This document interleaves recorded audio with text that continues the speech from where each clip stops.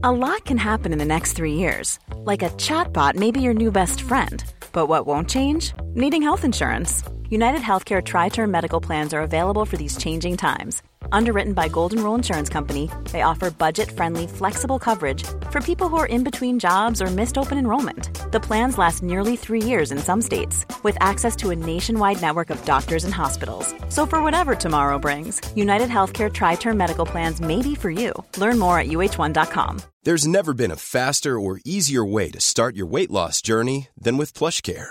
PlushCare accepts most insurance plans and gives you online access to board-certified physicians who can prescribe FDA-approved weight loss medications like Wegovy and Zepbound for those who qualify.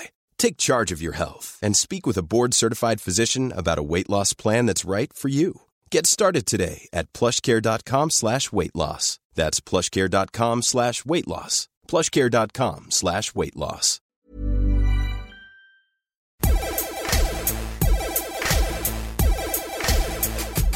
Good afternoon, good morning, good evening, wherever you are in the world. I am Russell Tovey. And I'm Robert Diamond. And this is Talk Art.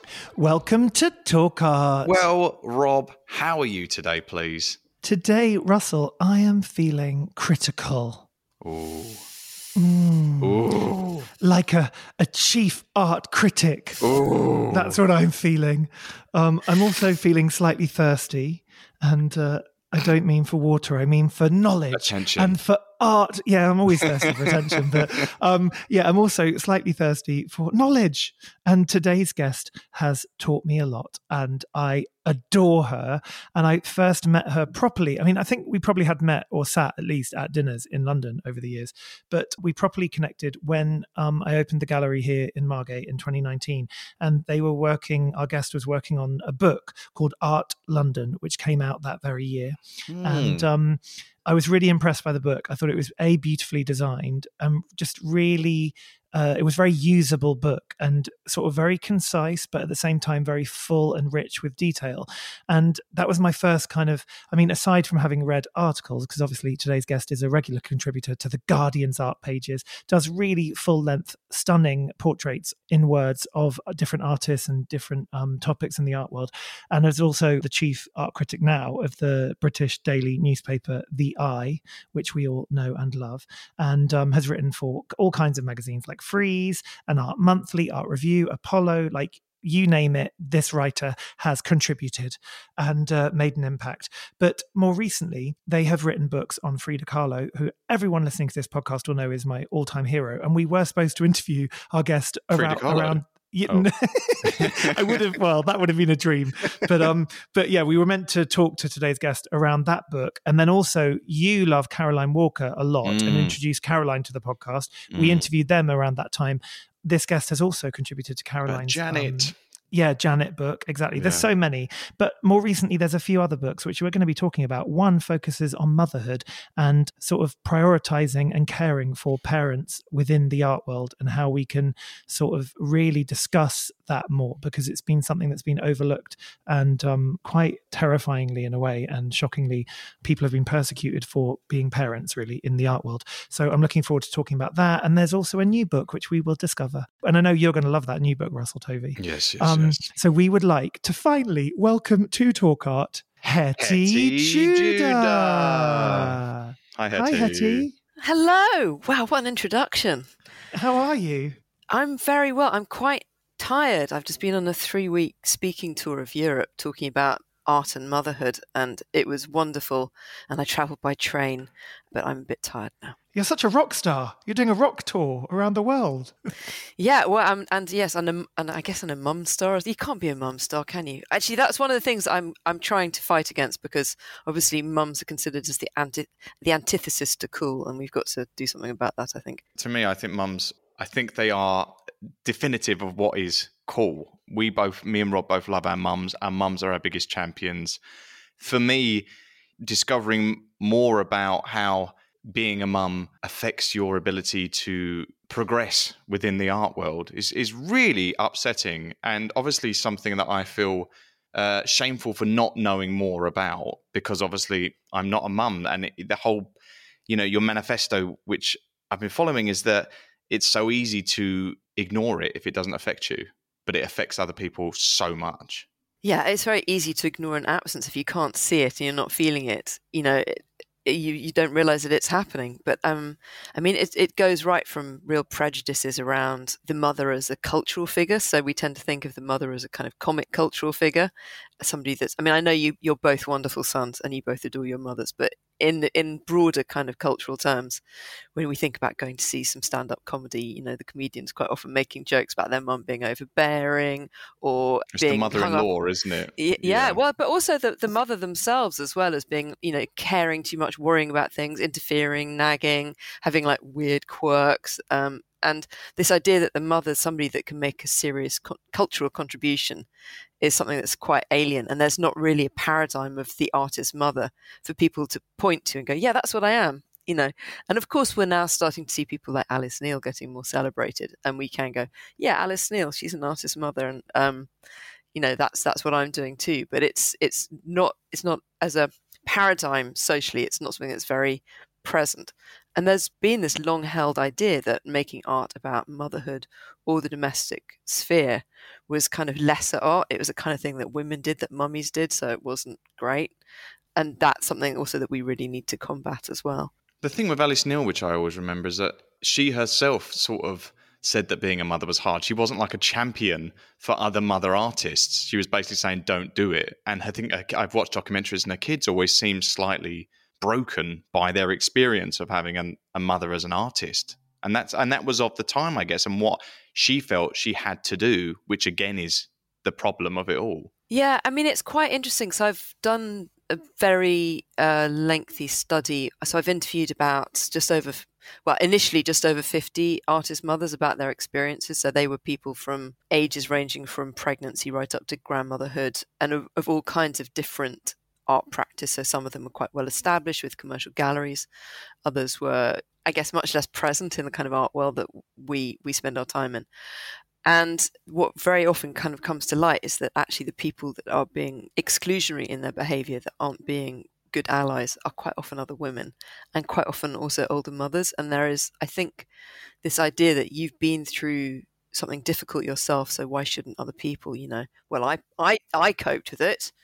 I dealt with all of that, so why shouldn't you? It's really interesting how this pattern of prejudicial behaviour becomes replicated even amongst women.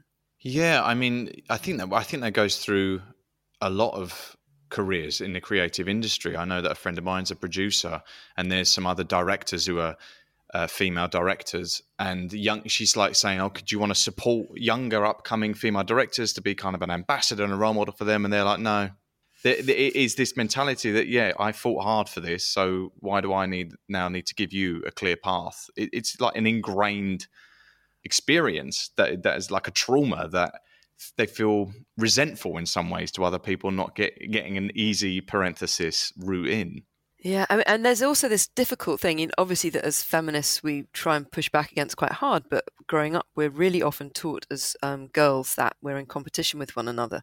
There's not space for a great number of us to thrive. And so actually, we're set at one another's throats, to be critical of the way that other people dress or what they look like or their weight or being outspoken in public or, all their parenting skills. So, we really are taught in a way to take other women down. And so getting over that actually can be a thing in itself, I think, too.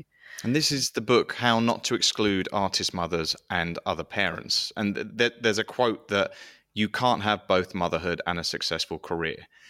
So how did this come together for you? What was the first experience when you thought, I need to write about this? Yeah, so in a way, it's that funny thing where, I went through being a parent and for quite a long time a single parent in the art world, and was very aware of the fact that my male colleagues were advancing beyond me and that they were being taken much more seriously, but they were also going to all of the kind of art world, dinners and the biennials and doing all of the travel that now comes with being part of the art world. And I very much wasn't, and I was kind of sliding backwards at that time. But I guess I just kind of thought that was the way things were. And so in a way, it's been seeing members of the young generation being more public about their status as parents that's emboldened me to an extent, and has, I think, provoked me to examine the structures that I endured. And then when all of those great studies started to come out a few years ago looking at gender balance in the art world. So there's obviously Charlotte Burns and Julia Halperin's Burns-Halperin report, which I think the first one came out in 2018. And there have been the Freelands Foundation reports that have been coming out for about 7 or 8 years now. And I did a lot of reporting on those, and obviously was looking at those with great interest. And it became really evident that the moment at which the fortunes of male and female artists, or should we say male, female, non-binary artists, parted company, was really at the point of getting gallery representation. So there were more female and non-binary students of art at GCSE, at A level, at BA level, at postgraduate level. When you get to early career awards like the New Contemporaries, there was rough gender parity, so there was an issue of quality, God forbid. But when it came to representation by commercial galleries, there was this huge shift suddenly, and about 68% of the artists represented by commercial galleries in London certainly are male. And I was really interested as to what was happening between, shall we say, MA, PhD level studies and that moment of getting commercial representation, which, if you're lucky, happens when you're in your, let's say, your mid-30s. And of course, there are other things that quite often happen in people's lives when they're in their mid-30s, and that can include becoming a parent. So it occurred to me that perhaps parenthood was a factor in this. So I was commissioned by Kate Macmillan, who was the author of some of the Freelands Foundation reports. She commissioned me to write an essay looking at the impact of motherhood on artists' careers. I started working on it right as the pandemic hit in March 2020. And I put an open call out on Instagram, just wondering whether anybody would be interested in talking about this. And I'm quite lazy. I was probably just going to write an essay and interview about 6 people. And I got this unbelievable response back. So it was being shared all over the place. The call out kind of went viral, and I was getting a lot of emotional outpourings coming back to me. And I ended up interviewing everybody who wished to be interviewed. So that was just over 50 people. And so, I think because also, in a way, the pandemic made this possible because I was in lockdown, and so I wasn't out there reviewing stuff. I had a self-employment support grant, so my work wasn't being funded by anyone, but it was being funded by, my self-employment support grant. So it made it possible. So that initially turned into an essay called Full, Messy and Beautiful. And I have to say, it was a very, very emotional experience doing all of the interviews. People were very upset. They'd been through extremely difficult situations. So they'd experienced all of the difficulties that any experience of parenting comes with, which can include things like domestic abuse, or having children that required extra care, or being in controlling relationships, or having very challenging socioeconomic circumstances, or mental health wobbles, physical health issues, all of that. And then on top of that, you've got the art world, which is basically shuts down on you. And I was talking to plenty of people who, as soon as they became publicly pregnant, their long-standing relationships with curators was being shut off. The curators stopped contacting them. They assumed that they were no longer available and able to participate. People were losing commissions. So, for example, portrait commissions they'd received, and they said they were pregnant. That was removed from them. Performances in international festivals were cancelled. And then once you've taken time out of the art world, particularly if you've got a few children and you do need to take some time off to look after them, there are very, very few mechanisms for coming back into it. So you think about all of the awards and the residencies that are provided for emerging artists and have age limits on them. Those are just not available if you're coming back into the art world in your, shall we say, 40s or 50s. And obviously, middle-aged women are not seen as a particularly hot proposition within the art world. And so I think a lot of people are finding themselves then coming out of their active caregiving days and totally stuck, completely unable to attract the interest of a gallerist, curators, of commissioning bodies, of residencies, of awards. I think you said that the art world has no HR department. Yeah. Which is... when you're talking about this, feels like that is what is missing. You can go to someone and go, hang on a minute, this isn't right. So in 2022, you co-founded the Art Working Parents Alliance, or AWP, which is a nationwide network. Your manifesto is, our hope is that in making our status as parents visible, we can support one another and work towards a more inclusive art world. So that's only last year. But have you felt changes, small or big, within the art world since you've started this alliance? Yeah, there have been some Wow. really interesting changes. So one of the things that I talk about, so there was like a full-on manifesto called How Not to Exclude Artist Parents that I worked on collaboratively with a group of artists in 2021. And one of the things that we point out in that manifesto is that the convention of having all events in the art world between 6 and 8 in the evening is completely inaccessible to anyone who's looking after small children. So it coincides with, what people refer to as the arsenic hour, which is when everybody's really ratty and you've got Lego all over the floor and you've got to do tea and bath time and bedtime and, The and arsenic hour. I like yeah, that. it's wonderful. I mean, it has some slightly dark possibilities written into it as a term. And what's been really interesting is I've noticed since then that quite a few galleries have started doing openings, for example, on Saturday mornings, like they're doing brunch openings. And the other thing that's happened that I do talk about in the book a little bit is that people have started to hold baby-friendly events. And I make a distinction between a baby-friendly event and a family-friendly event. So a baby-friendly event is, in fact, we have them in the film world. People taking their kids to early morning screenings when they're babes in arms, but we've never had that in the art world. No. And so a baby friendly event is an event that's really addressing the needs of the parent, but they're welcome to bring the baby with them, whereas a family friendly event is addressing the needs of the child and the parents are accompanying the child into it. So a family friendly event's the kind of stuff that we're used to seeing in the big museums where kids are making art or costumes and interacting with the work, and the parents are there in a supporting capacity. But a baby-friendly event is something like a talk or a guided tour or a special event that's maybe held at like 10:30 or 11 in the morning. And you can bring your baby with you. And it's explicitly anticipated that there'll be some breastfeeding and there'll be some crying and there'll be some people moving around and probably some like babies crawling up onto the stage or toddlers and like a certain amount of interruption and chaos. And I think what's really interesting is that until really I'd say literally like 18 months ago, the idea that this might be something that people were attracted with just didn't occur to most arts organizations. So during the tour that I've just done in Europe, I gave it as a provocation to quite a few of the institutions that I spoke at. And I went to the Moderna Museum, which I'm sure you've both visited, which is a fabulous, very progressive modern art gallery in Stockholm. And they had their first ever baby-friendly event, and it was completely wild. And we had like 12 very, very small children in an audience of 75 adults. And there were stage invasions. There were toddlers crawling all over us. It was quite nuts, but also great. And it's really interesting to bring that energy into a museum as well.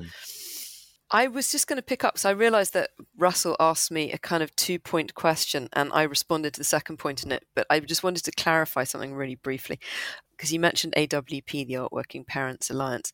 And actually, I should say that the Art Working Parents Alliance is for art workers rather than artists. It can also be for artists who are art workers, but it really came about because in the years that I've been working on art and motherhood, on artist parents, I've had so much communication from people working in other areas in the art world. They might be academics, they could be gallerists, they could be people working in communications or art fairs who have found things extremely difficult, and there's been a huge lack of empathy towards their needs as parents. And this can even be, for example, people experiencing miscarriages at art fairs and not being allowed to leave their station or take time off. There's this expectation that everybody will keep working out of hours or at weekends or travel the whole time. There are people who agree maternity leave at a commercial gallery, never having had a child before and not realizing actually that after 6 weeks they're not going to be ready to go back to work. They're going to be still required for full-time care. There are academics who take part-time contracts because they're caregivers and who essentially end up finding their careers in stasis, and they're not given any support to progress through the organization. So there were all kinds of really bad practices going on. And Art Working Parents really is a network that we established first of all so that people could share their experiences, to feel they weren't the only people out there, because in a way there's been this institutional silence around people's status as mothers and parents. Again, part of that's this whole thing that we have in the art world where it's special in the art world, so you're not meant to complain about, for example, unpaid work being expected of you, or lots and lots of unpaid overtime happening, or the fact that we have to do these quite extreme long days, weekend work, vast amounts of travel and all this kind of thing. So we're lucky to be in the art world, so we should put up with the bad pay and the bad treatment and the naughty habits. So on the one hand, it's a network where people can share experiences and support one another, but we're also campaigning for change within the art world. So Joe and I are currently talking to Whitechapel Gallery about holding a symposium in July, at which we will work with HR people, an HR department for the art world, and employment lawyers, trade union representatives. And we're going to, in that, start to put together like a toolkit for negotiating and a set of code of best practice in a number of these fields. We hope, anyway. That's the aim at this point. Amazing. I think I've noticed as well lots of baby nappy changing facilities popping up. I've always seen that sign around galleries, which is something I hadn't really picked up on before, obviously because I don't have a baby to change their nappy. But I feel like there's them incremental changes are sort of being considered now as well. And one of the things I also talk about a lot in the book is how to make residencies family friendly and the different ways that you can do that. And I've actually also just been over in Switzerland doing some consultancy work for their arts council, Pro Helvetia, about making their residency program family friendly in Switzerland. I mean, I think it's quite interesting that I've had more engagement with the subject in continental Europe than I have in the UK, and we can ask some questions about why that might be. I don't know, but yeah. So there is definitely engagement, and there have been some changes. And I'm also, I should say, I'm not here. I don't mean to say this to plug myself, but I am currently working on a big Hayward touring exhibition on art and motherhood, and an exhibition on it. So there's definitely an appetite, I would say, from a programming perspective, to start engaging with this subject now. You just got a grant for that, right? This is something that you would, for the book for it, you were struggling to get publishing support, and you've just received a grant. I saw that on your website, so congratulations. But also it's kind of sad that a writer like yourself is still struggling to get publishing support. Yeah, well, thank you. But yes, so I mean, the Society of Authors grant that I got, I think, was the first proper bit of support for the book that I got. And we still don't have a publisher fully in hand for it, but it's definitely going to happen because Hayward have committed. So the show's opening at Arnolfini in Bristol in 2024, February 2024, and hopefully the book will follow I would hope shortly thereafter. Yeah. I also just feel like it's win-win for everybody. The more people that get included in the conversation of art, in public art spaces, in particularly in even commercial galleries, private galleries, all of these things, surely it's better for everybody because the conversation's bigger. And if you think of museums, I mean, if they're getting Arts Council funding or all of these things, they have to write up reports about how many people have come through them, what they're doing to engage communities. The community is those children, it is those babies. They are the future of our country, of our countries, plural, and the future artists as well. I mean, it's just, I'm so happy this book happened. The minute I saw it, I remember I was in Curve Coffee Shop in Margate and I saw Hannah Lees, the artist, and we were both at the same time had heard you were writing this book, and we were both so thrilled about it. And I feel like it's been a relief for a lot of people who are currently, have toddlers, have young babies, who are artists, who are faced with that fear, even in our generation right now, And I just think it's so brilliant. Also, weirdly, because of the design of your book, I think the cover is so well designed. The actual color of it, the whole. I often find that with the books you do. I think they're quite inviting, and you almost want to pick them up. If you know what I mean. It's quite funny because the How Not to Exclude Artist Mothers is actually part of a series called Hot Topics in Contemporary Art. Yes. So they've got a fairly set format, and so all they do is they offer you the colours. So I was it was the only, should we say, feminist text in that series. So I was like, oh, don't make it pink, for God's sake. And I was like, actually, no, make it pink. Make it red and pink. Make it look like a fanny. Come on. So I... Rob loves those books that look like fannies. Rob's like, give it to me now. I do. You do. And I love, that I love women artists as well, and non-binary artists and trans artists. That's always been a big passion of mine in my own collection. But I just am thrilled because I just think it's about time. But the other thing I've been loving, which I know you've just mentioned, you're curating this exhibition, but I'm loving your Instagram feed lately where you're introducing us to different paintings from history, things you might have seen on your travels recently, relating to motherhood, parenthood. There's some amazing examples. And even recently, Chantal Joffre painted Antonia showering with Katie Hessel, actually, the other great young writer and almost like an art critic from great women artists. But there are these beautiful paintings of Antonia just as she's, fully pregnant. And I'm loving all of this being included in art being made now, but also when you look back, how it's always been there. But I feel like I never saw those works before. I mean, you say it's always been there. To be honest, so I quite often set myself this task of going through an entire collection, looking through the lens of how is motherhood represented here. And it's not that present, I must admit. So I think there were very, very few paintings, for example, of pregnant women until quite recently. And there was a bit of a kind of taboo around it, I think. Interesting. So we have symbolic mothers. We have mothers turning up so you've got the Roman figure of Charity who breastfed her father. Yeah. Nice. Yeah. And quite often there are like genre paintings of women breastfeeding where it's basically an excuse to have their boobs hanging out. I mean, like every Rubens painting, it's like, oh my God, somebody's attacking our town.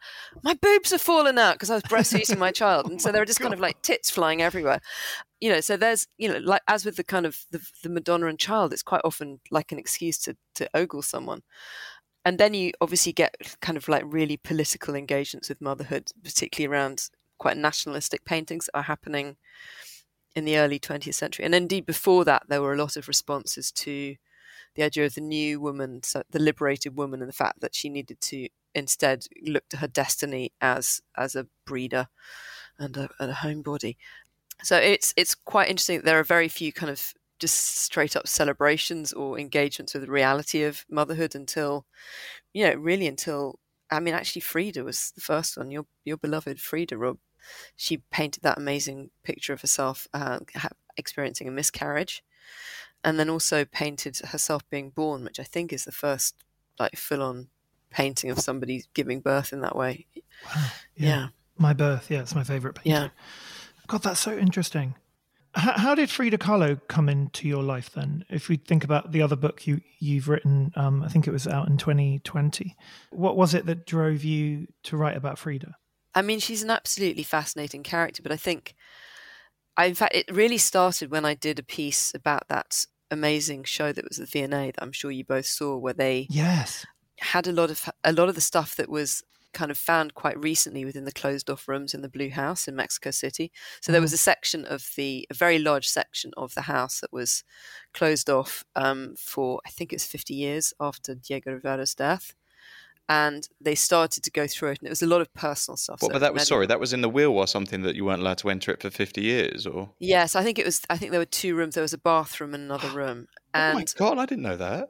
Yeah. So that's where all of this other stuff started to come from. So there were her medical records and her makeup and her clothes. And why were they? prosthetics. Why did they want to do that? Sorry to interrupt. I'm just like, what is this? Why did they want to shut off everything? Why do they want to let the rest people around the rest of the house potentially, but not into these rooms? And have stuff been discovered that's really like shocking? I mean, it's just I'm not sure I can be put on the spot in a very adequate way on this, but from memory, basically Diego Rivera he had cancer and he died not too long after Frida. At this point, Frida wasn't, she wasn't this kind of like iconic figure that we have now. She'd had some modest success in her lifetime. She'd had a good show in New York. She'd had a fairly so-so show in 1939 in Paris. Right before she died, she was celebrated in Mexico City. But Diego Rivera ended up leaving all of her paintings I think it's the National Bank of Mexico or something really strange. And the house was more of a kind of curiosity, a public curiosity for a long time. It wasn't particularly strictly policed, and so I think a lot of stuff got pilfered when people used to visit it. And it was only really kind of in the late 80s and 90s that she started to be rediscovered and reappraised. So her work was quite invisible before that point. I think the rooms that were shut off contained personal stuff, and I think the idea was that it could be accessed after everybody that might be involved in it had died.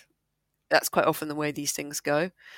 But a lot of it was really small things like, medicines and lipsticks and kind of personal effects and personal letters and photographs. Actually, they're amazing photographs.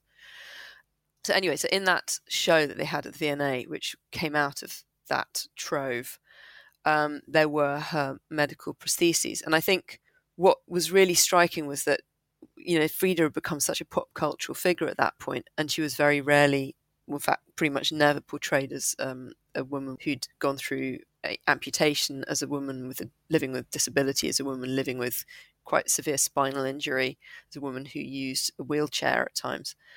And I was quite interested as to how she was very much picked up and embraced by disabled women as a result of that show and those artifacts becoming public.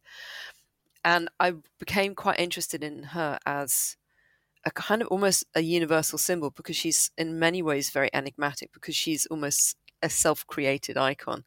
She constructed this persona of Frida Kahlo that was the public face. And so people project onto her very freely. And I think, whether you've been heartbroken or badly treated in love, or whether you've suffered grief, or whether you've suffered illness, you find her an incredibly strong and moving figure. And also if you've, perhaps experienced miscarriage, if you've had, and also I had, I think, ambivalence about having children as well. So there is a lot of this kind of human side to her that people find extremely compelling. And I was quite interested in looking kind of behind the myths and seeing what there was to discover of her. Yeah, for sure. I always remember that early story as well of her having polio, and how that sort of began these kind of, and then obviously the bus accident. There were like so many events in her life that somehow all these challenges. And I remember when I first discovered her in the 90s via the pop star Madonna, because Madonna had started talking about her work. And for me, it was this message of that you can survive, that you can, even in the darkest of times, and, it doesn't matter what life throws at you, whether it be, your physical body, but having disabilities or whatever it may be, but like somehow that through art, it kind of gives you a purpose and a drive and a meaning behind all the sadness somehow. And I think I was really, really, as a 13-year-old, it just spoke to me in the way that like music would also, Tori Amos talking about rape or all of these kind of big issues. But it's the women really that have made a difference. Me. Women, iconic women through history are the ones that myself and Rob, and I think many gay men have connected to more than male role models.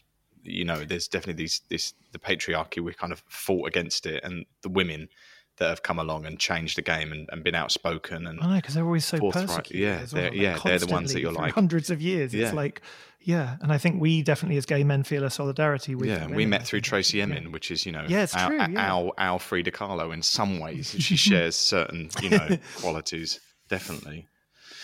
So you're an art critic as well, and for people listening, I would love to just get a dummy's guide to what an art critic is and does. And do you decide what you get to critique, or do the publishers of the magazines you write for and the publications you write for tell you what to do?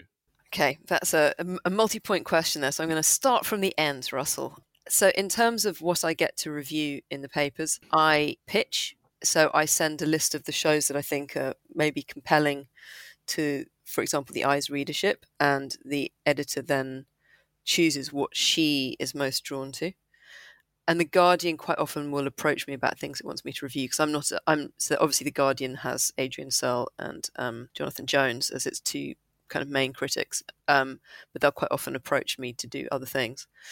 So there is a degree of, with the papers, there's a degree of choice, but not like open choice. I very much can't just review whatever I want. And I think in making the suggestions to the newspaper, I'm very aware that, for example, the Eye might only carry 4 reviews a month, and that our readership is spread around the UK. So it will be the 4 most important shows of that month and not fully London-centric. So those also are lenses that you need to kind of apply to what you're writing about. For kind of like the art magazines like Freeze and stuff, you have more freedom in terms of you can pitch things that you think are interesting rather than simply like the big banner headline shows. And more works at commercial, they're more likely to cover works in commercial galleries. Again, you have to pitch it there. You can't just write something. The only place where I have a certain degree of freedom like that is in my column for Apollo. So I have a monthly column for Apollo where it tends to be less of a kind of rapid response thing. So it's not a review, but it tends to pull out kind of themes that I think are really interesting at the moment. So for example, in the most recent one, I've looked at artists engaging with history and using the artfulness of art to take a look at what's usually written out of what we think of as historical accounts. So that's I looked at Mohammed Sami, who I'm sure you've both seen at Camden Art Centre, which is a really outstanding exhibition. I think one of the best shows in London at the moment. And also an artist called Christopher Kulendran Thomas, who had a show at the ICA and Cave in Berlin, and I think his work will be showing in Zurich in the summer. And he did a film that was, well, a film and installation work that was looking at like recent historic incidents in Sri Lanka, and particularly the perspective of the Tamil people that had been completely erased. And so he'd created various levels of artifice within the work. So there was a deep fake of Kim Kardashian that popped up that was very evidently artificial. But then there were also reconstructions of, for example, female combatants training and giving answers in a documentary film that looked quite plausible, but on reflection were probably staged. And I think he was, like Mohammed Sami, there's this thing of, how much is constructed in our understanding of history, and how much does each generation write history in its own image, and what can the fictional realm, the made-up realm of film or poetry or art bring to this world of history, which we tend to think of as the hard world of fact, but that actually these other dimensions really add to it. Ryan Reynolds here from Mint Mobile. With the price of just about everything going up during inflation, we thought we'd bring our prices down. So to help us, we brought in a reverse auctioneer, which is apparently a thing. Mint Mobile Unlimited Premium Wireless. How to get 30, 30, bit to get 30, bit to get 20, 20, 20, bit to get 20, 20, bit to get 15, 15, 15, 15, just $15 a month? Sold! Give it a try at mintmobile.com/switch. $45 up front for 3 months plus taxes and fees. Promo rate for new customers for limited time. Unlimited more than 40 gigabytes per month. Slows full terms at mintmobile.com. Ready to pop the question? The jewelers at BlueNile.com have got sparkle down to a science with beautiful lab-grown diamonds worthy of your most brilliant moments. Their lab-grown diamonds are independently graded and guaranteed identical to natural diamonds, and they're ready to ship to your door. Go to BlueNile.com and use promo code LISTEN to get $50 off your purchase of $500 or more. That's code LISTEN at BlueNile.com for $50 off. BlueNile.com, code LISTEN. Sorry, so that was quite a long answer to the second part of your question. The first part of your question in terms of what is art criticism? When I talk about this, I do lecture a bit about art writing, I tend to start with a critical hero of mine, not an art critic, but a critical hero of mine, which is the character Anton Ego, who crops up in the film Ratatouille, which I'm sure you're both far too learned to have seen, but it's a great favourite of mine. It's a Disney Pixar movie. I've actually seen it over Christmas a few years ago. I loved it. If you're not acquainted with it, it's about a plucky young hero and his best friend who's a rat, and they are the underdogs, and they end up kind of starting a restaurant together in Paris. And the great kind of counterbalance to that is this character, the critic, called Anton Ego, who looks a bit like kind of Will Self and is this very kind of skinny character in a dark jacket that kind of looms over people and casts a long shadow and is very kind of pithy. And there's this kind of great moment towards the end of the film where, the plucky young hero Linguini has set up his restaurant and everybody's abuzz about it and they'll think it's wonderful. And suddenly this shadow is cast across the restaurant and Anton Ego comes in through the door and he kind of strides purposefully down the middle of between the tables and looms over Linguini and he says, "You're awfully small to be the next big thing." And Linguini looks up at him and says, "You're awfully thin for someone who likes food."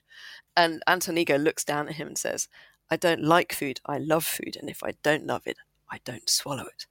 And so in a way there's that actually for me is a really great encapsulation of what being a critic's all about, which is that actually you're somebody that really loves art, and you feel incredibly passionate about it, you engage with it, and you're that you really want to meet the artist intellectually, to engage with what they're doing aesthetically, to really kind of bury yourself in it. But when there's something that's not right, that's not all it should be, that's being overhyped, that's that you don't want to swallow, that's when you respond to it critically in that way. So obviously being critical isn't just about criticizing things, but it is, it can fulfill many functions. When I'm writing for the daily papers, it can simply be a question of, my readers have £14 to spend on an exhibition this weekend. Which exhibition should I tell them to go and see? And when should I tell them to save their £14, But it can also be that you're engaging with an artist who you think has something really interesting to say, but that perhaps is saying it in such a new and experimental way that actually people need a little bit of kind of guidance to bring them into it. And perhaps that you become more like an interpreter on a certain level as well. Tell them how to see. Well, not tell them how to see, but kind of allow them how to see. Once help them how to see. Encourage them to look. All right, fine. Yeah. But it's like when you look at a painting with someone, they go, I don't get it. And you just go, well, it's these colours because the artist felt like that. And suddenly it opens a little door and someone feels like, oh, okay, they can be critical of it, or they can appreciate the story within it, and then it becomes theirs. So that's, I guess, you're encouraging. A critic is always encouraging someone to discover more. But do you ever feel bad about writing a bad review about someone? And have you ever been in the situation like recently there was that thing, what was it, Berlin, where that director threw dog shit into that critic's mouth or something, or over her face, and he got arrested and then struck off. But obviously, no one's done that to you, I hope. But do you feel like you might enter a room after a bad review and there's a sort of tension if you go to an institution where you've been critical of them? I think quite often, actually, and I don't know if you guys have experienced this, but you're quite often aware that you're maybe not doing your best work on something. And I think people sometimes do kind of go, yeah, actually, that's kind of fair enough. Quite often more often when I respond strongly, it's when somebody's really getting overhyped and you've got a gallery that's really pushing some extremely bland kind of, nice abstract paintings. It's like, this is just not, you're overhyping this massively. And I kind of then feel bad because it's almost like the artist is getting caught up in a situation that's not necessarily of their own construction. It's the gallery just massively overheating things and pushing them into a position that actually they shouldn't really be put in the first place. Like, it's perfectly fine, but it's not like, oh my God, this is incredible. And,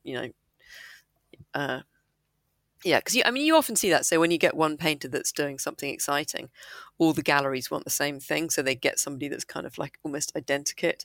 Oh yeah, she's doing like big, colourful, abstract paintings. You see it at art fairs, don't you? Every year, it's like the one who's kind of trailblazed, and then every other gallery has this. Yeah, you're right, identikit. It's the same in music. I've never understood it because I'm always like, surely in the end, if you think as a parallel in music, like there's Amy Winehouse, say, we don't then need 25 Amy Winehouses. Amy Winehouse was Amy Winehouse because she was so singular and so doing her own thing. What we need is to find people who are doing their own thing. And I just think people forget that sometimes. It's the same with TV shows. They make a TV show and yes, you get it so turned like down that. And nobody's into it. We don't get it. No one to get it. It comes out as a hit and everyone's like, well, we want a show like that. Can you make a show? No, but it's just so silly. It's so silly. Nobody knows what they're doing, really. So, Hettie, was your passion for art and your love for art the thing that led you to writing, or did you always want to be a writer, like prior to working out what you would write about, if that makes sense? Like when you were growing up, were you someone that like loved writing? Yes, I definitely loved writing. And I guess I used to like write stories with my friends and kind of you do illustrated stories and that kind of stuff. But funnily enough, when I was at Glasgow, I was quite involved in the performance side of things. So there was some, I guess, more of what you call kind of traditional theatre, but there was an awful lot of what in those days was called stuff like physical theatre, but nowadays you would put under the umbrella of performance art. I think it's the kind of stuff that's really moved more into the museum and institutional sphere. So funnily enough, I kind of ended up writing about art through that. So I was performing and then I ended up directing some stuff, and I directed a little festival in Glasgow called Terra Nova. Which is it was a kind of nomadic international festival, and I did the Glasgow iteration of it. And I was in Glasgow really at a time when the art scene was absolutely flourishing. So there was kind of Tramway and the Archers and the CCA were all very active. And we had amazing people like Annie Sprinkle coming over and doing performances, and Michael Clark doing dance pieces, and Charles Escher, who's now I think he's in Eindhoven. He's a really significant curator, but he was curating at Tramway. So I think Douglas Gordon's 24 Hour Psycho was there, but there were also lots of great, amazing performance works. So I was really lucky to be there when there was you don't realise that it's special at the time because it's just what you're living with. But I was really lucky I was there when there was an incredible scene. And so I think it was coming out of that. I ended up writing about art from that. So I don't think I'd necessarily see myself going into this area of writing. I think if you'd asked me kind of at the age of 13 if I was going to write, I probably would have assumed I would have been doing fiction or something, or maybe drama. The idea that I'd be writing about art in this way is, it was not foreseen. But I think one thing this is also the reason that it's a really, really compelling thing to do, and this is what keeps you guys in it as well, is that art is a space where you're really engaging with another consciousness. You're engaging with somebody else's thoughts. You're trying to get inside their head and their motivation. And at the same time, you're also being incredibly stimulated aesthetically as well in other ways. And for me, actually, the thing, when I'm looking for work that I really want to write about, what excites me is when I have got absolutely no idea how I'm going to write about it. I don't have a route into it. I don't know how I'm going to engage with it. And that's when you know that you're seeing something that's really exciting and new and doing something that's very fresh that you yeah. Have you had that recently? You did a review of Jenkin recently? I interviewed Jenkin. Yeah, I was so excited the first time I saw Jenkin's works. The first time I saw it was in Kiss My Genders, and I've been a huge fan. And it was, in a funny kind of way, what's interesting with that is that I definitely went into that going, I have absolutely no idea how to get a handle on this. Part of that, I think, was also, it's not simply the art, which I love. As I say, I'm a great fan, but there was also this consciousness that I felt like I was looking into a subculture that I was very much not a part of, whether that's a kind of queer club scene or the kind of latex fetishism or the masking fetishes, or what on earth was going on with all of that cake, which turned out to be incredibly sweet and benign. And it was a friend of his mother's that made these shaped cakes, but there was so much wrongness happening with cake in all of those films. But and he's really fabulous. Yeah.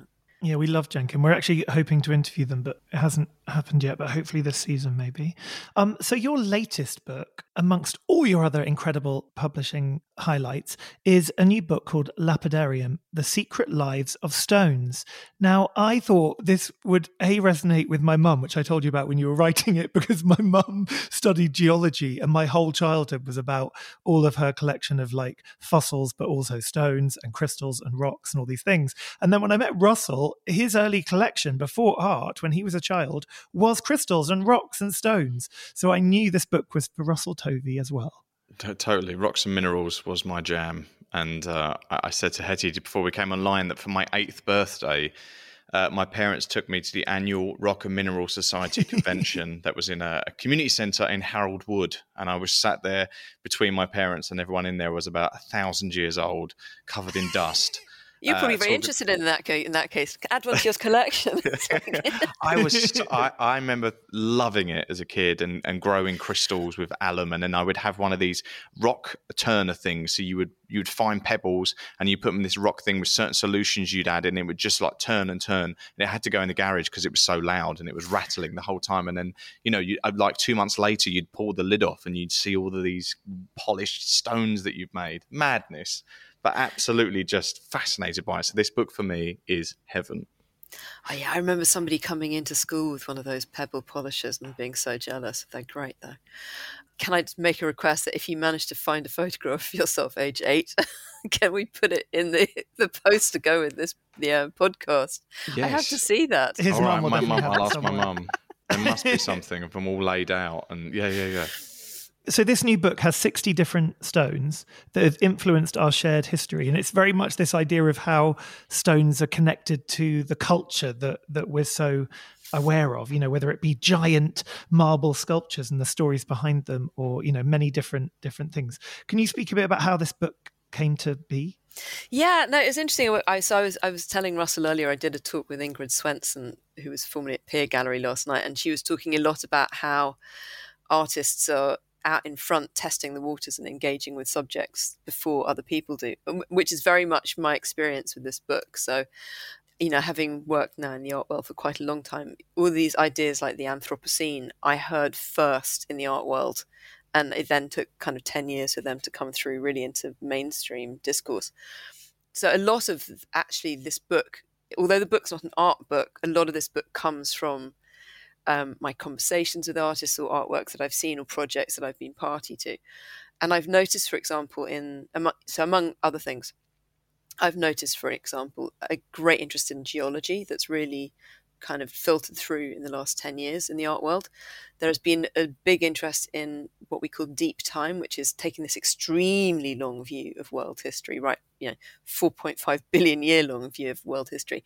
And I think what's interesting with that is that people find it, consolation's probably possibly the wrong word, but when we're at this moment of climate crisis and we're talking about climate change, taking a much longer view of world history in a way puts it in perspective, I think, for people where they feel less anxious, perhaps, if we start to think about deep time and we put our own time on the planet into more of a perspective. There have obviously also been lots of very interesting works made about extractive industries and extractive industries' relationship to empire and colony. So, for example, I'm thinking there of Steve McQueen's amazing film work Gravesend, where he looks at the coltan mining industry and links that back to Britain's involvement and Europe's involvement in the Congo. So Gravesend is the port that Marlowe, the narrator of The Heart of Darkness, departs from. So he links this extraction of coltan, which is a mineral that's used in things like mobile phones and PlayStations, and became is a rare mineral and became suddenly extremely sought after when all of these, as technology became more sophisticated. There are all kinds of rare minerals that weren't particularly sought after until quite recently, and we're very kind of pinched around our engagement with them because quite often we're having to deal with unsavory regimes to get access to them. And then there have also been, there's been a lot of interesting kind of thought in the art world and engagement with things like ideas like animism and the idea that materials that we previously thought were inert and lifeless perhaps have a kind of an innate power, and that we should consider them in different ways. And so all of these things really came together and informed the book. So the book is divided into 6 sections, she says, not able to remember how many sections there were in her book. She's looking over there. So it starts off with stones and power, in the way that stones can be expressions of power. That can be architectural. So here in the UK, that is often expressed through Portland stone, which is that very kind of white oolitic limestone. People also can express it through gemstones, royal jewels, crown jewels. And if you are, for example, a despotic dictator, you might then want to carve yourself in what look like crown jewels so that you look like you're a legitimate power. There are also power struggles over mineral wealth. It also looks at the way that we turn to stones when we think about the sacred and magic. And I don't make a kind of strong distinction between magic and the sacred, because I think they're like 2 parts on a continuum, I think, and magic is really it's just elements of another belief system. So the way that we might turn to, for example, stones to look into the future or to commemorate our dead. I also look at stones and storytelling, which is something, in a way, storytelling could have been the presiding theme of the book, because I think this relationship between stones and storytelling is fascinating, because we look at this mineral world and the things that we have no explanation for, like, why are there remains of fish on a mountaintop? Why is there a dragon buried in my rock? And it provokes us to start to tell stories about the world. And even, of course, artifacts from previous civilizations. So axe heads and arrows and stone circles. The new stories grow up around these as well. I think that's really fascinating. Yeah, like the story of humanity. It's such an amazing, because it's so relevant to the present moment to work out who you are now in this moment by looking at all those like fossils and imprints within. I love a it's just fossil. mind-boggling. I know when we were kids, I remember the National History. My mum worked at the History Museum, and I remember they discovered the shape of like a claw of a particular dinosaur, and I can't actually remember what it was. I'll have to ask her. Not that it's much use now. It was a nail. It was a dinosaur nail, I think. Yeah, it was like a claw thing. Talon. Yeah, and I remember they then reproduced it using a mold, from the stone, and you could actually have one of these claws, like a toy claw. It was mad. But it's just the idea that kind of connection to history, the way that you can almost like touch it, and somehow that touched that time point. It's so sort of, you can imagine the writers of like Mork and Mindy were thinking about stones. What was your favourite specimen, Russell? Was there something that you always wanted and never got, or did you have one that was like your star specimen? I like lapis because I like the colour of it. Labradorium I had, which I got told was very rare, and I took that into junior school and I said it's very rare, there's only 2 pieces in the world, and the teacher was like, I doubt you've got one of them, Russell, if that is the case. But I got told there used to be a geode gem store in Basildon town centre in the Eastgate, and my mum would allow me every now and then on a Saturday, we'd go up there after drama club, and I'd be allowed like £4, and I would buy all these polished stones, these crystals. And as I've got older, I've got more fascinated with crystals, like listening to Maureen Paley talk about the power of crystals. And she had this tangerine quartz, and I thought, I'll get some of that. So I've got a bit of tangerine quartz now, and I like the story that you have to like bring your crystal home and you clean it under like running water, and then you leave it in the windowsill to absorb the sunlight, and then it becomes your crystal. I love all that shit. That makes me happy. So I just think as a kid it was like pretty things and acquiring a collection of them and looking after them. And you didn't change, did you, Russ? I've always wanted lots of pretty things around me. Yeah. Hence I hang out with you, Rob. I know, because I am so pretty. I actually just found a giant rock crystal. It's like purple. I don't actually know what it is, but it's one of those kind of very crystal-looking purple like rocks. amethyst, like an amethyst, probably a giant amethyst. So it's huge. It's like probably the size of my head or something. And it was Uri Geller gave it to me when I had an operation when I was about 19, because I grew up with his son Daniel Geller, and he said it was like a healing rock, and I needed to have it by my bed. And I still have it. It's actually in my bathroom. And I looked at it the other day, and I was like, "Where is that from?" And then I suddenly brought back all these memories. It's quite funny. Yeah. What's your favourite stone then? Me. Oh, it's like asking me to choose between my children. I can't. You wrote a whole book about them. So it's not so much I mean, I have to say the book's really about the stories rather than the stones themselves in a way. So one of the favourite things that I came across when I was researching the book is just this. It's just the idea of mineral evolution, which is a really recent idea. I mean, I think it's kind of been in the last 8 years that they realised that actually there were very few minerals in early Earth. So there were a group of minerals, and that the great proliferation of minerals happened at the same time that there was the first oxygen breathing. So the first cyanobacteria started photosynthesizing. So life had this incredibly intense symbiosis with the mineral world. So when I talk about this kind of separation between the mineral world and living things, and trying to muddy that and confuse that a bit, that's where I'm really fascinated by it. So suddenly when you get all of this oxygen being introduced into the atmosphere, you get this extraordinary proliferation of minerals that happen after that. So thinking about the fact that all of these stones are actually evolving, I think that was so mind-blowing. I think it's such an extraordinary theory to engage with as well.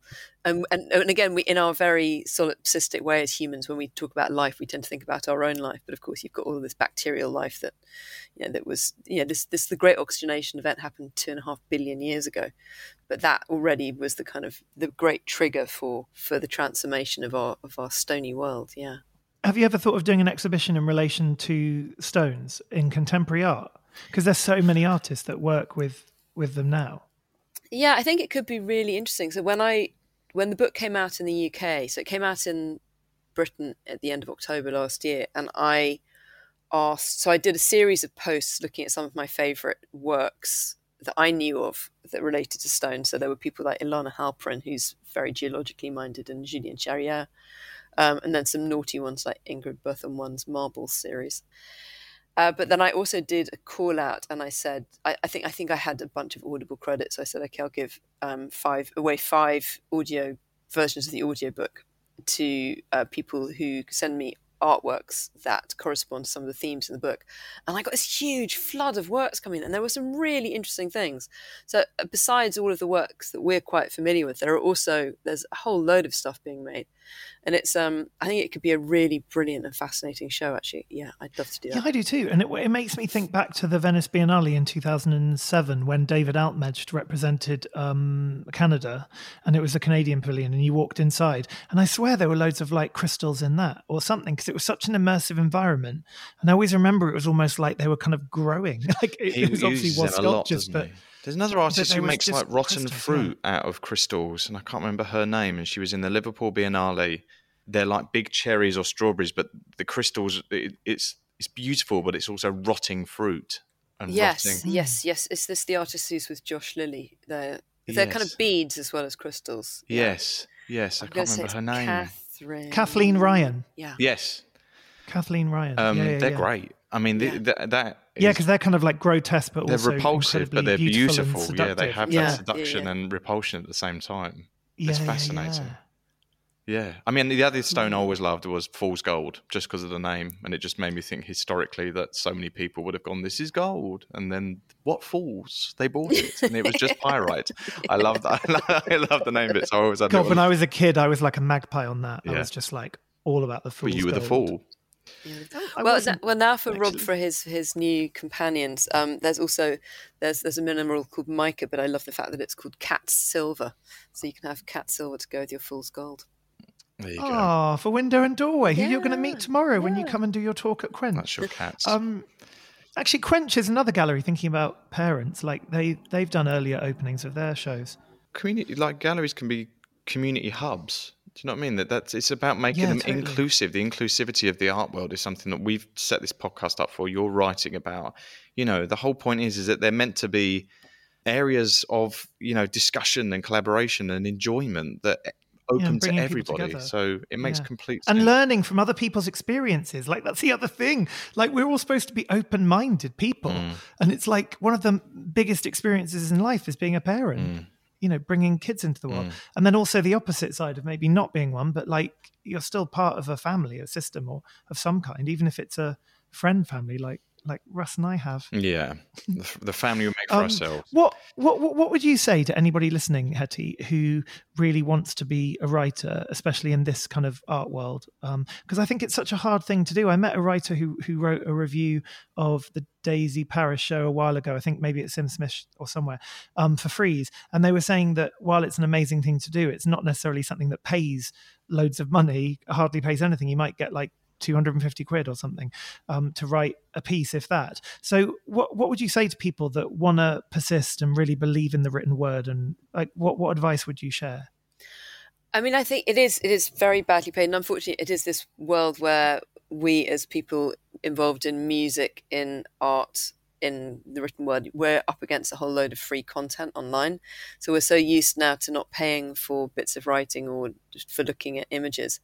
So we've really come up hard against that. And there are fewer and fewer outlets, for example, for art criticism, as I'm sure you're aware, working in a gallery. I mean, I think that the thing is, we also all think of these things as being wonderful creative outlets, but you also need to be extremely professional. So it's that, it's just really basic things like being on time, writing things on length, being easy to work with, knowing what you're talking about. But also, I mean, I think if you're interested in writing about art, the best way really to come into it is from experience of, Amelia, of being around artists. And because each generation in a way needs their own interpreters, they need their own chroniclers. So if you're there surrounded by, artists, if you're really involved in the art world of your generation, you will have an individual viewpoint, you'll have an individual voice that's perhaps missing from the conversation. And I think art magazines are always very conscious of the fact that perhaps, their writers are old fuddy-duddies like me, and that they need to have, younger voices. They need an insight into, emerging scenes as well. Well, we're going to get to our final questions now, Hettie. This has been wonderful. Thank you very much.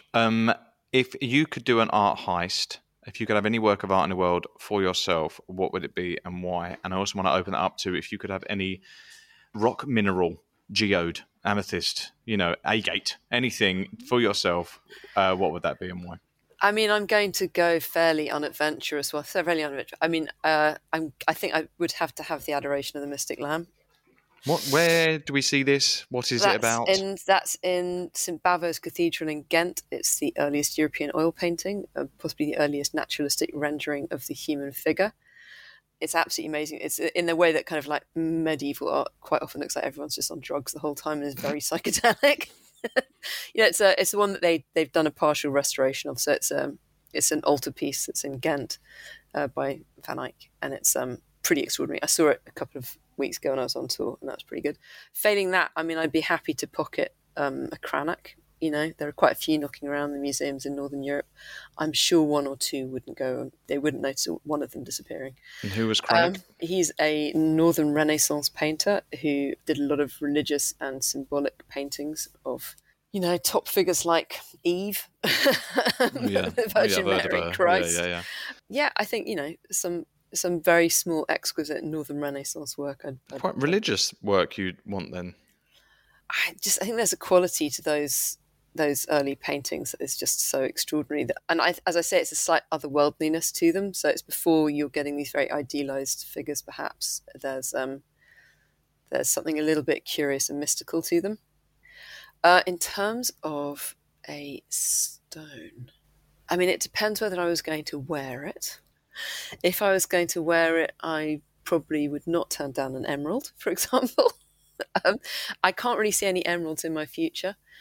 I mean, like you, obviously, lapis is very extraordinary and has, of course, a very important art world history as well. It's the stone that you make ultramarine from and has that amazing cultural history of having been prized for thousands and thousands of years. So that's, if I'm going for a slightly more accessible option.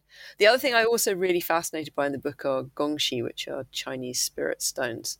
So I would also be quite happy to have a bit of Lingbishi, which is limestone from Anhui province in China, in an extraordinary formation that I could ponder on my desk. On your recent tour, I know you've been posting pictures of paintings and artworks relating to motherhood. Is there one in particular that stood out for you? It was more, I mean, I think I was quite fascinated by, obviously seeing Paula Madsen-Becker works is always a bit of a treat. So there was a very good Paula Madsen-Becker Mother and Child that's at the Neue National Gallery in Berlin. Yeah, I mean, I think it was quite often, particularly in Scandinavia, I was really interested by all of the stuff that I didn't know, and it's always a good reminder of how insular we can be in the British art scene and how much we look to America and perhaps Western Europe, and we're perhaps quite ignorant of things that are happening further east or further north. So I was really interested to kind of encounter some artists whose work I didn't know at all well. Yeah, I mean, I guess I'll go with Paula Madsen-Becker because it's always, that's a good one. I saw you posted that, yeah, so people can see that on your Instagram. The other question we ask every guest is, what is your favourite colour? Ooh. Big questions, Hettie. I know, you're really hitting me with some, this is pretty tough. I feel like I'm on hard talk on the BBC. Critical questioning going on here, Hettie. I think possibly a kind of burnt orange. I quite like a burnt orange. No way. I thought he was going to say blue because of lapis and the emerald, but burnt orange. Okay. No. I've got two new vintage chairs which I've just had reupholstered, and guess what colour they are? Burnt orange. I will show you tomorrow. You've shown us the cover of Lapidarium, and it's burnt orange in one section. One might even say amber.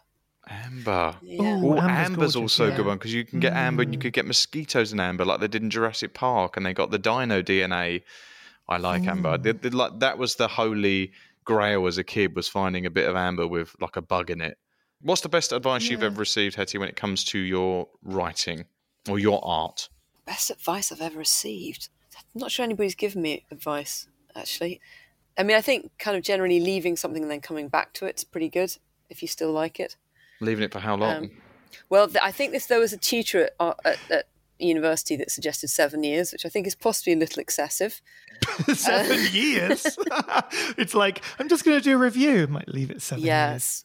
I think that's very much this idea that if you were wanting to create some kind of work of timeless genius, 7 years would be a good testing point. So if it still felt really important at that point, then you were onto something.